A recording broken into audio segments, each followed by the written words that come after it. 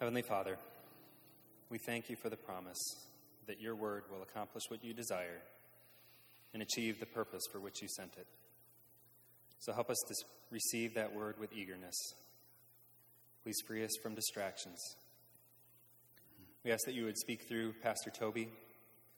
Please use him this morning. Empower him with clarity of mind and voice.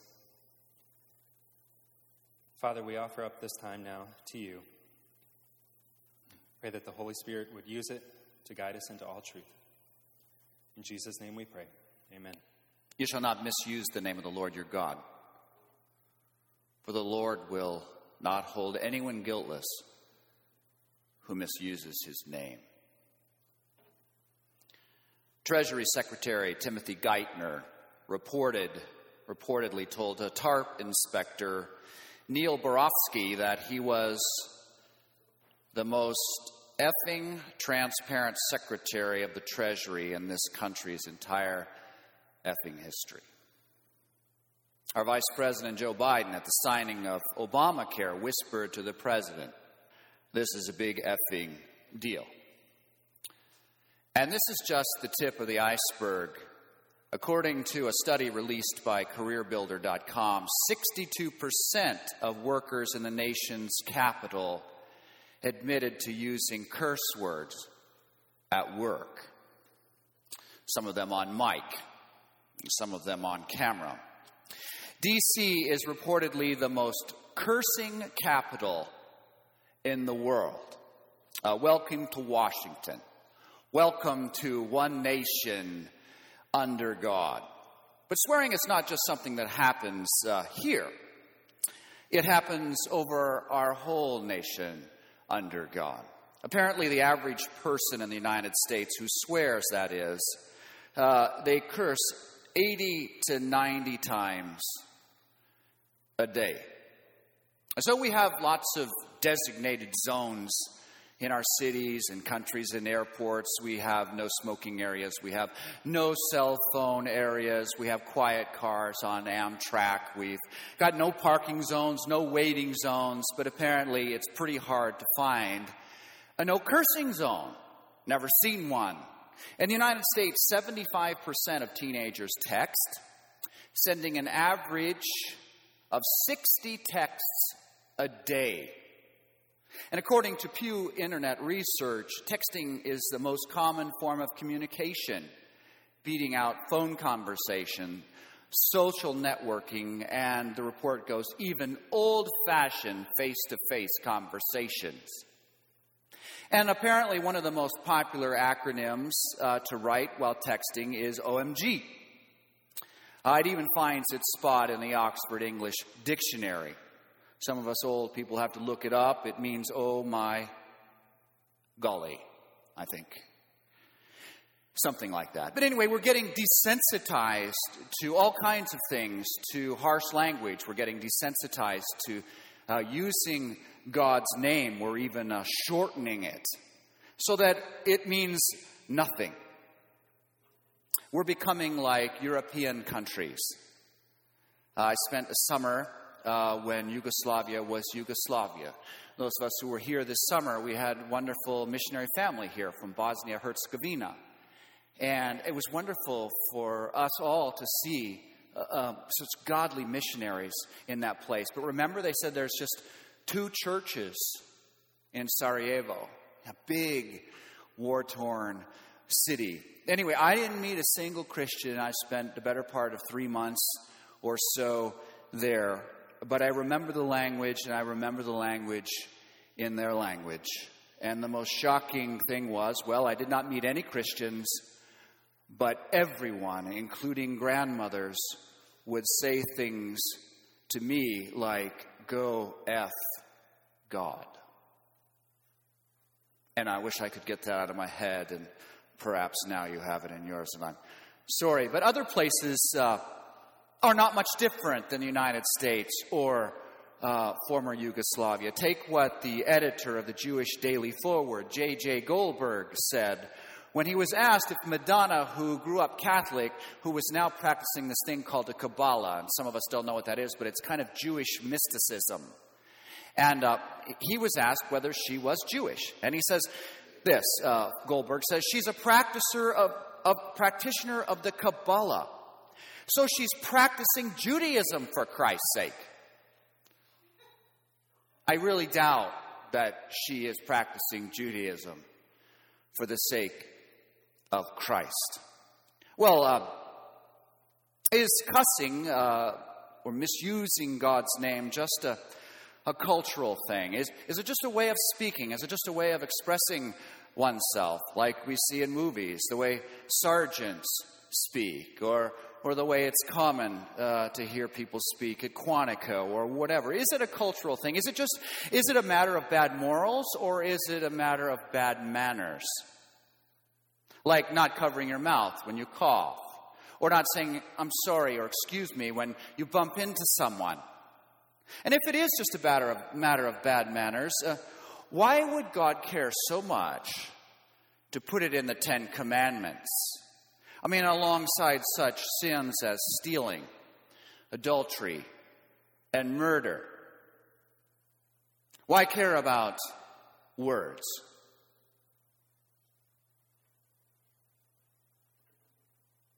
Don't actions speak a lot louder? But think about your life, the most harmful things in your life, things that have happened to you. If your life is like mine, and I've been blessed, I guess, it's been words that sting the most. Things said, things not said, but usually things spoken. And God warns us about it. And He puts misusing our mouth, He puts that makes 2 of the top 10 commandments. 2 of the list of 10.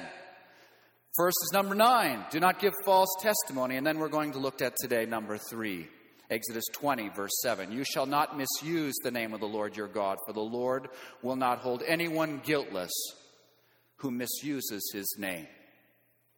Today, let's see what God means in this 3rd commandment and find out what is so offensive to Him about it and why that offense brings guilt on the offender. Perhaps we can say more than even bringing guilt, it exposes the offender. Jesus says this in Luke 6:45. The good man brings good things out of the good stored up in his heart, and the evil man brings evil things out of the evil stored in his heart. For out of the overflow of his heart, the mouth speaks. Your tongue is a pretty good indication of what's down there, right? So we just heard, make a tree good and its fruit will be good. Or make a tree bad and its fruit will be bad. For a tree is recognized by its fruit. You brood of vipers, how can you who are evil say anything good? For out of the overflow of your heart, the mouth speaks. But I tell you that men will have to give an account on the day of judgment of every careless word they've spoken. For by your words you'll be acquitted, and by your words you'll be condemned. Jesus says that our words are such an accurate witness of our life and character that on Judgment Day, our words will in fact be our star witness. And so as we pursue this topic, I just want to tell you, if you take Jesus' words at face value, whatever we say will be played back. Whatever determination you have about what's appropriate or not appropriate, God may use that on Judgment Day for our good or for our destruction. Apparently, without words, God wouldn't have a solid case. But anyway, think of Satan. He's the accuser, and he accuses us of false things, right?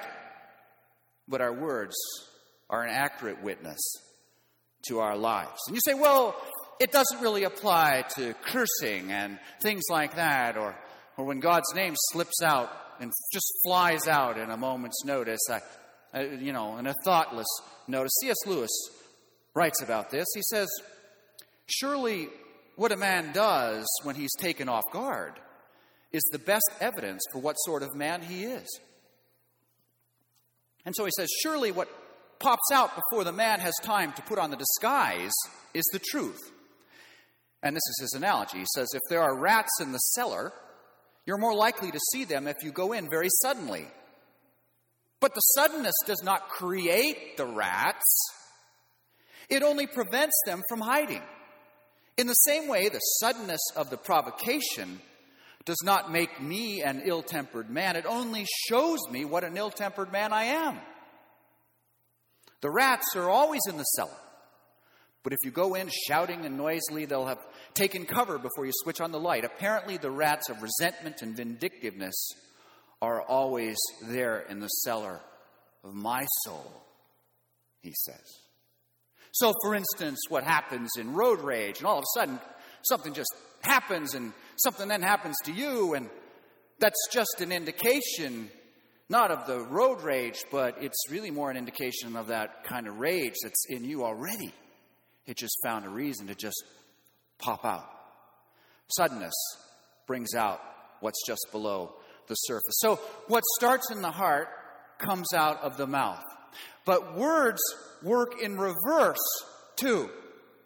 So what comes out of the mouth further strengthens what's in the heart. So it's like a variation on that the little engine who could, or I forget how the book's titled, but it says I think I can, and then if you change the words, and then it's like I know I can. And the same thing for us. It's like, yeah, I think I don't like him. I think I don't like him. I think I don't like him. Yeah, I know I don't like him. I know I don't. It works in reverse. What we say matters, not only as it comes out, but just by saying it. Makes it. I found people that have become disillusioned with even wonderful places like churches. They'll just dwell on this negative thing and that thing. Everything is like, I don't know, this, that, and that. And pretty soon, yeah, I'm pretty sure. And then it affects their whole heart. And then everything that's good gets displaced. We fill up our hearts with lots of things, what we see and what we do and what we say. And so if you can look at what someone looks at, if you can look at what someone does, if you can hear what someone says, a pretty good idea of what's going on inside that person. And so James puts it this way: the tongue is a fire, a world of evil among the parts of the body. He says the tongue corrupts the whole person. We like to think that the tongue reflects a corrupt person. But James says the tongue itself corrupts you. He talks about the reverse of it, and everyone speaks about it in the other way as evidence of it. But it's very dangerous what we say. It can ruin our lives. We have to be careful what we say to others. We have to be careful what we say to ourselves. Negative talk can set the direction of your life. Grumbling can affect your whole life.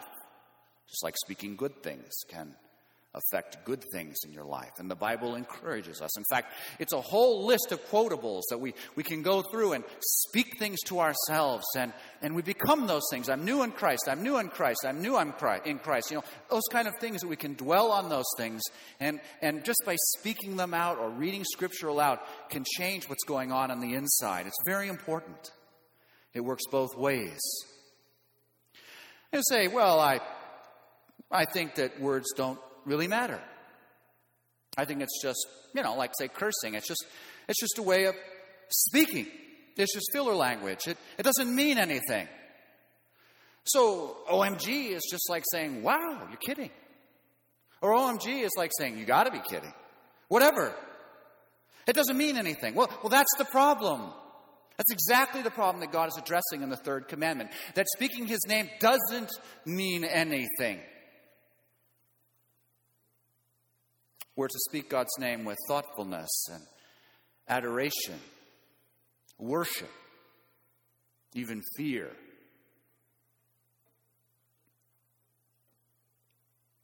So, what is God telling us to do in this third commandment? It's pretty broad sweeping, actually. It prohibits the misuse of God's name in ways that are false. Like the false prophets said that God said this when He didn't say that. That's how you can tell what a genuine false prophet is, by the way. They tell you something you want to hear. It's like, that sounds good. It's like God is a yes God. He's just up there giving high fives and going, go for it. Go for it. I mean, after all, you're human. Jeremiah 8 says this, they dress the wounds of my people as though they were not serious.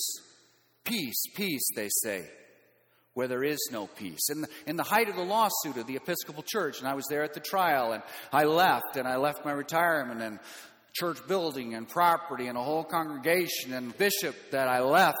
And I said, I quit. And he said, you can't quit. And I said, I quit. He said, you can't quit. I said, I quit, but I quit. And he said, you can't quit. I ran into him later at that trial, and he came up, and he just handed me a dead fish of a handshake like this and said, peace. There was no peace. But that's what false prophets do. They speak things that are not true of God. They say things today like, well, God's changed. Or God's moral law. You know, that Old Testament stuff that they got in the desert, that's not for us now. You know, God doesn't care about that. What he cares about is that you're in a committed relationship. Or it doesn't matter, I heard this at Christmas, it doesn't matter actually whether Jesus was born or whether he died or whether he rose. We have this amazing record of some good principles to live by. We shouldn't worry how they got here. But that's the kind of thing false prophets do, and that's a way of misusing God's name, saying, he said so. I deal with this in my family all the time. You must too. You know, they've mostly grown out of it, but, you know, occasionally it's like, Mom said it's okay. Let me ask her. Well, no, she kind of, yeah. No, she didn't say it. It's misusing people's name, attributing things to people that's not true, and to do it in the way of putting God's name in it is a problem. So that's one way we can misuse the Lord's name. There's another way. Leviticus 19:12 says, don't swear falsely by my name, and so profane the name of your God. I am the Lord. So this can mean that you swear on a legal document. You swear in a courtroom to give the whole truth and nothing but the truth, etc. It can apply there. You say, I pledge to God that I'm going to say this or do this, and you do it. If you don't mean it, don't do it. Don't say it. It can also refer to covenant making. For instance, in marriage vows. Marriage is a covenant, and that's a three-way deal. It's between you and the other person and God. It's like a big triangle. And I've been with many people going through divorce or thinking about divorce, and explained to me many things, how, you know, things have changed, etc., and lots of reasons. And sometimes there's good reasons, like infidelity or abandonment or emotional battery or physical battery. There are ways out of marriage that Jesus said are okay. But in all my years, and there are getting to be quite a few, I have never heard anyone say, I really would like a divorce, but I promised before God to love this person till death do us part, and it's killing me. But I've never heard that. I hope to hear that someday. And even just probably speaking that out would work in reverse. Like, I made a promise to love them. I made a promise to love them. You know, I kind of do love them. I'm sure I do. The third commandment also applies to ordination vows. It applies to vows for public office. What about in our worship services? Does it apply here? Isaiah 29:13 says, the Lord says, these people come near with me with their mouths and honor me with their lips, but their hearts are far from me. One of the most important things that we do here on Sunday morning is what happens before the service. It all happens at the beginning of the service too, but back in that room, starting at 9:15 in the library, we invoke God's presence. We invite him to come here. The people that have that prayer ministry are asking God to show up in this place. Some of the most important things that happen in this service happen before everyone or most of the people get here. And then we begin the service in a very important way too. We also invite him. We say, Almighty God, unto whom all hearts are open, all desires known, and from whom no secrets are hid. Then we say, cleanse the thoughts of our hearts. We ask him to come and do a work in each of us and our hearts, corporately. We do that. It's not just habits. Well, it is habit, but we have a reason for doing it. It's important. We're bidding him to come and cleanse us by the inspiration of his Holy Spirit. So we're asking the Holy Spirit to come in order that we might perfectly love him and worthily magnify his holy name through Christ our Lord. Amen. We say that because what we want to do in this worship service, we need to get through Monday. We've got to figure out how to order our life. But we want to worship him. We want to glorify his name in the service. That's what sets this apart from a lot of community churches. That we're here to glorify him, not to learn 16 reasons to help in our relationships, as important and good as that is. So we're inviting God into our hearts, that he's going to do a deep cleaning in each of us, that we may perfectly love him and magnify his glorious name. And then we sing the Gloria, which is amazing. It says we say, glory to God, glory in the highest, and peace to all his people on earth. God, heavenly King, almighty God and Father, we worship you, we give you thanks, we praise you for your glory. Lord Jesus Christ, only Son of the Father, Lord God, Lamb of God, you take away the sins of the world, have mercy on us. So we're asking him to have mercy on us. You're seated at the right hand of the Father. And then we pray praise to him alone, the Holy One. You alone are Lord. You alone are the Most High, etc. We're just bidding his presence, and we're beginning each worship service praising him, invoking his presence. Because we don't want to just go through the motions. God hates that. And we do too. It's no fun to just sit here and work on your daily planner. Why bother? Do that at home. Save time, save gas. Save money. Do it at home. So we want to come here. And some of us, and this is a very Anglican thing to do, is to come in here and sit out. And don't catch up. You just come and sit and pray. And we're training new acolytes. And one young man came and said, I want to study today. I said, okay, here's the first lesson. That's it. You come in and you're quiet. And then you sit down. And then you pray. And then what? So then what do I do? So that's really 2 lessons. Come in quietly. But that's important for some of us. It's wonderful to catch up. But for a lot of us in our tradition, we come in here, we want to enter into God's presence. We need him to do a work. We need him to cleanse. And so that's why we do what we do. We don't want to be on autopilot. We have to work on this. James says this: if anyone considers himself religious and yet does not keep a tight rein on his tongue, tight rein, he deceives himself, and his religion is worthless. Is he exaggerating? You might say, well, I've got an idea. As far as God's name bit, I'm just not going to say his name. That's the way I'm going to get around it. I'm just not going to speak it. We had a lady come in here, and that's the way she does. I mean, she would write me emails, and every time God's name was there, it would be like a little underlined thing. And she would come up and she would talk about, she says, I really want to love him, but, and every time she got there, she would just pause and do a blank. That's what the Israelites did after the exile. They decided that, the way to keep the third commandment is just not to say God or the Lord or Yahweh or Jehovah, however you're used to saying it according to your English translation.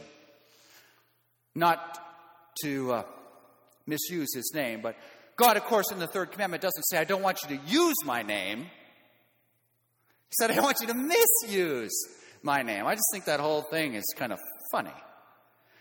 There's another way you can misuse God's name, and Israel suffered for this. They were sent into exile. Ezekiel said that Israel had blasphemed God by forsaking him. What does it mean to blaspheme God? I could speak to you for 5 hours, and praise God I'm not going to, on what it is to blaspheme God. It is a whole topic in itself. And I have this book here, my postgraduate degree. I studied this for 2 years. Prescriptions for Blasphemy by Larson. But I'm not going to do it. But I'll tell you one of the short answers for that, is saying something that's, how can I put it in a short way, that he responds to. In other words, saying, God is dead. That's one way to blaspheme God. And in fact, in Leviticus 24, that's exactly what happened. A half-Israelite came out and blasphemed God, and we think he said, your God doesn't exist. And God, in perfect justice, said, okay, you think I don't exist? What's the appropriate punishment for that crime? I'll make you not exist. And so he took the guy out of the camp, and God had Moses stone him. That's a whole topic for a sermon series, blasphemy. But that is one way we can misuse God's name, is to speak things about him that are not true. God is an amazing being. And it's really fun to speak about the easy parts of Christianity, like grace. And God is loving and merciful to 1,000 generations. And we love to speak about that. That is so satisfying. You can have a huge television network built on that, on the grace of God and just preaching that. And that is wonderful. And that's the low bar of Christianity. Anyone who confesses the name of Jesus Christ and believes in his heart will be saved. Okay, good, I'm in. But there's that whole other part about Jesus isn't in the manger anymore, and he's not walking on earth anymore, and he's not lowly and meek anymore. He's the judge, and he's sitting on the throne, and he expects things from us, and actually his bar is high, so high that he's going to judge every single word that we say about him. That's not a good sermon, that God has demands on our lives, on our marriages, on our families, on our wallets, on our eyes, on our mouths. But I think here we want to do things and say things that are so wonderful and so attractive that people say, I want to be a part of that faith. It's attractive. It's alluring in the most satisfying way. But we live in a world that misuses God's name and profanes it and pushes God's name to the irrelevant sidelines of our lives. So what do you do when you're in a room full of people misusing God's name? I'm not talking about swearing, just OMGs flying everywhere. What do you do? It must happen to you all the time. Those of you who are working or sitting places. That happens to me. I get off the tennis court and some guy says, he's a pastor. It's like, oh, you're kidding. I'm so sorry. I had no idea. And they're talking about their language. What do you say? Probably, I'm just going to suggest this as a strategy. Say nothing. Why? Because if you say something, it implies that you are offended. And that's not the deal.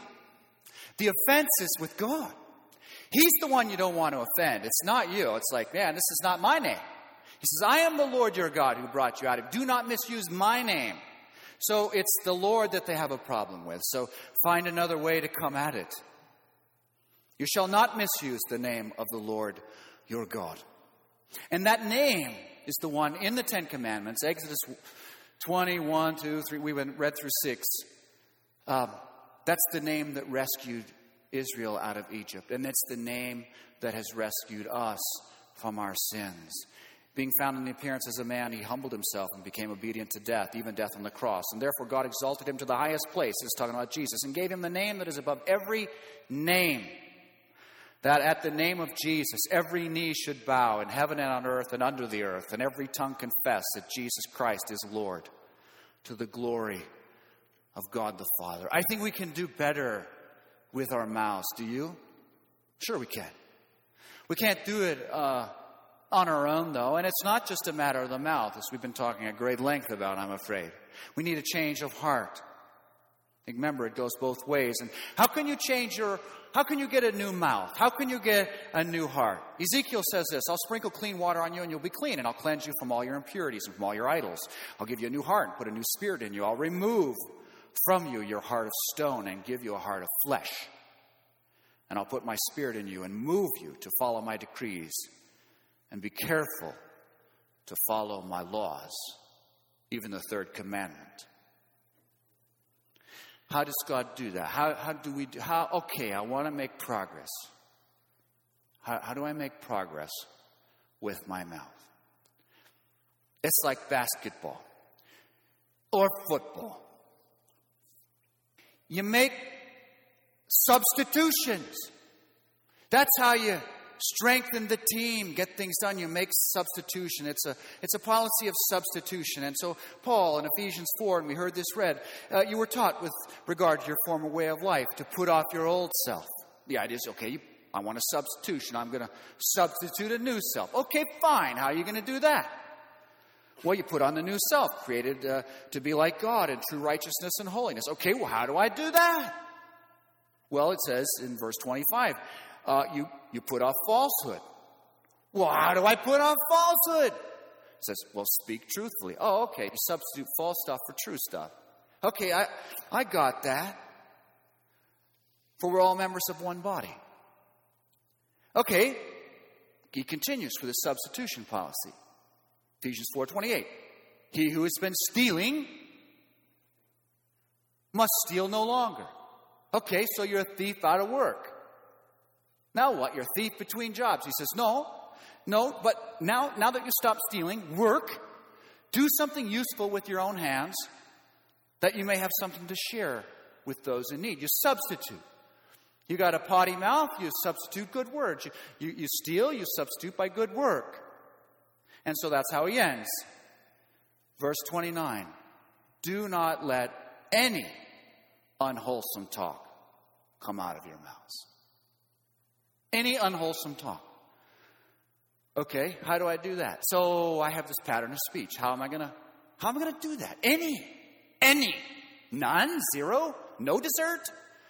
No, instead, he says, you only speak what builds others up according to their needs. Work at saying things that will build people up in a godly manner. Otherwise, it says, you grieve the Holy Spirit for whom you were sealed on the day of redemption. I suppose some of you are thinking, God is a prude.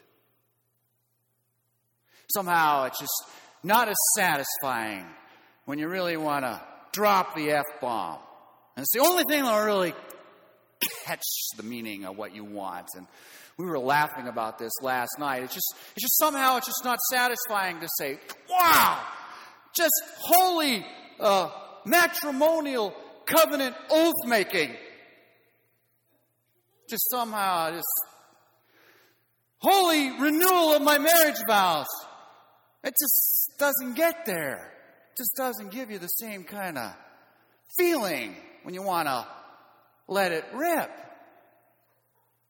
But isn't that kind of what you're talking about there? And you can go through all the salty language, the same thing. But God, and so that's just throwing it into speech. But that doesn't say that you can't name things or name body parts. God's not that much of a prude. And I asked the guys last night, do you have any kind of what we would call pretty salty language in the Bible? Is there any of it there? Can you think of anything? And I can't remember. Someone came up with something, but I'll just give you one. And so we can use colorful language. We can use descriptive language, but not in the way that's cursing or swearing or non-edifying. Remember when Elijah was on Mount Carmel, which my son thinks that's the most marvelous place. He would love to see Mount Carmel. As a little boy, he told me. But there they were, and there was the big fire ceremony, and they're trying to get the sacrifices all lit, and Baal's guys couldn't get it going. And Elijah's saying, where is he? Where is Baal? And he goes through a list, and in that list, I think it's 1 Kings 18, he gives some options. His last option was, maybe he's away on a trip. Another option was, well, maybe he's sleeping. But if you go into the NIV, it says, maybe he's busy.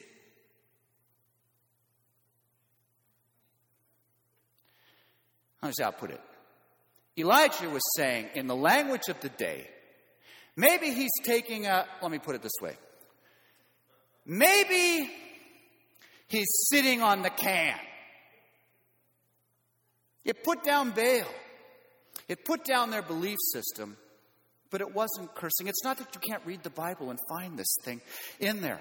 And so Paul challenges us all over the place about not misusing God's name, but I don't even know if I can find it. But basically it says, we just heard it from Ephesians, don't let any unwholesome language come out of your mouth. And where is it? Colossians. Yeah. Is it there? Yeah. And I have pages and pages on this particular word. Askrotes. Listen. Put to death, therefore, whatever belongs to your earthly nature. Sexual immorality. Impurity. Lust. Evil desires. Greed, which is idolatry. Because of these, the wrath of God is coming. You used to walk in these ways in the life you once lived. But now you must rid yourselves of all such things as these: anger, rage, malice, slander, and here's the word, and filthy language from your lips. I think it's clear. Though that is not probably what the third commandment means, but it is part of our mouths and it is part of our culture, and perhaps especially because some of us are in the military, and even more shocking, we live near the capital. May God have mercy on us, and may we find great joy in speaking only words that we will be pleased to hear played back on Judgment Day. And that will be something to celebrate. Amen?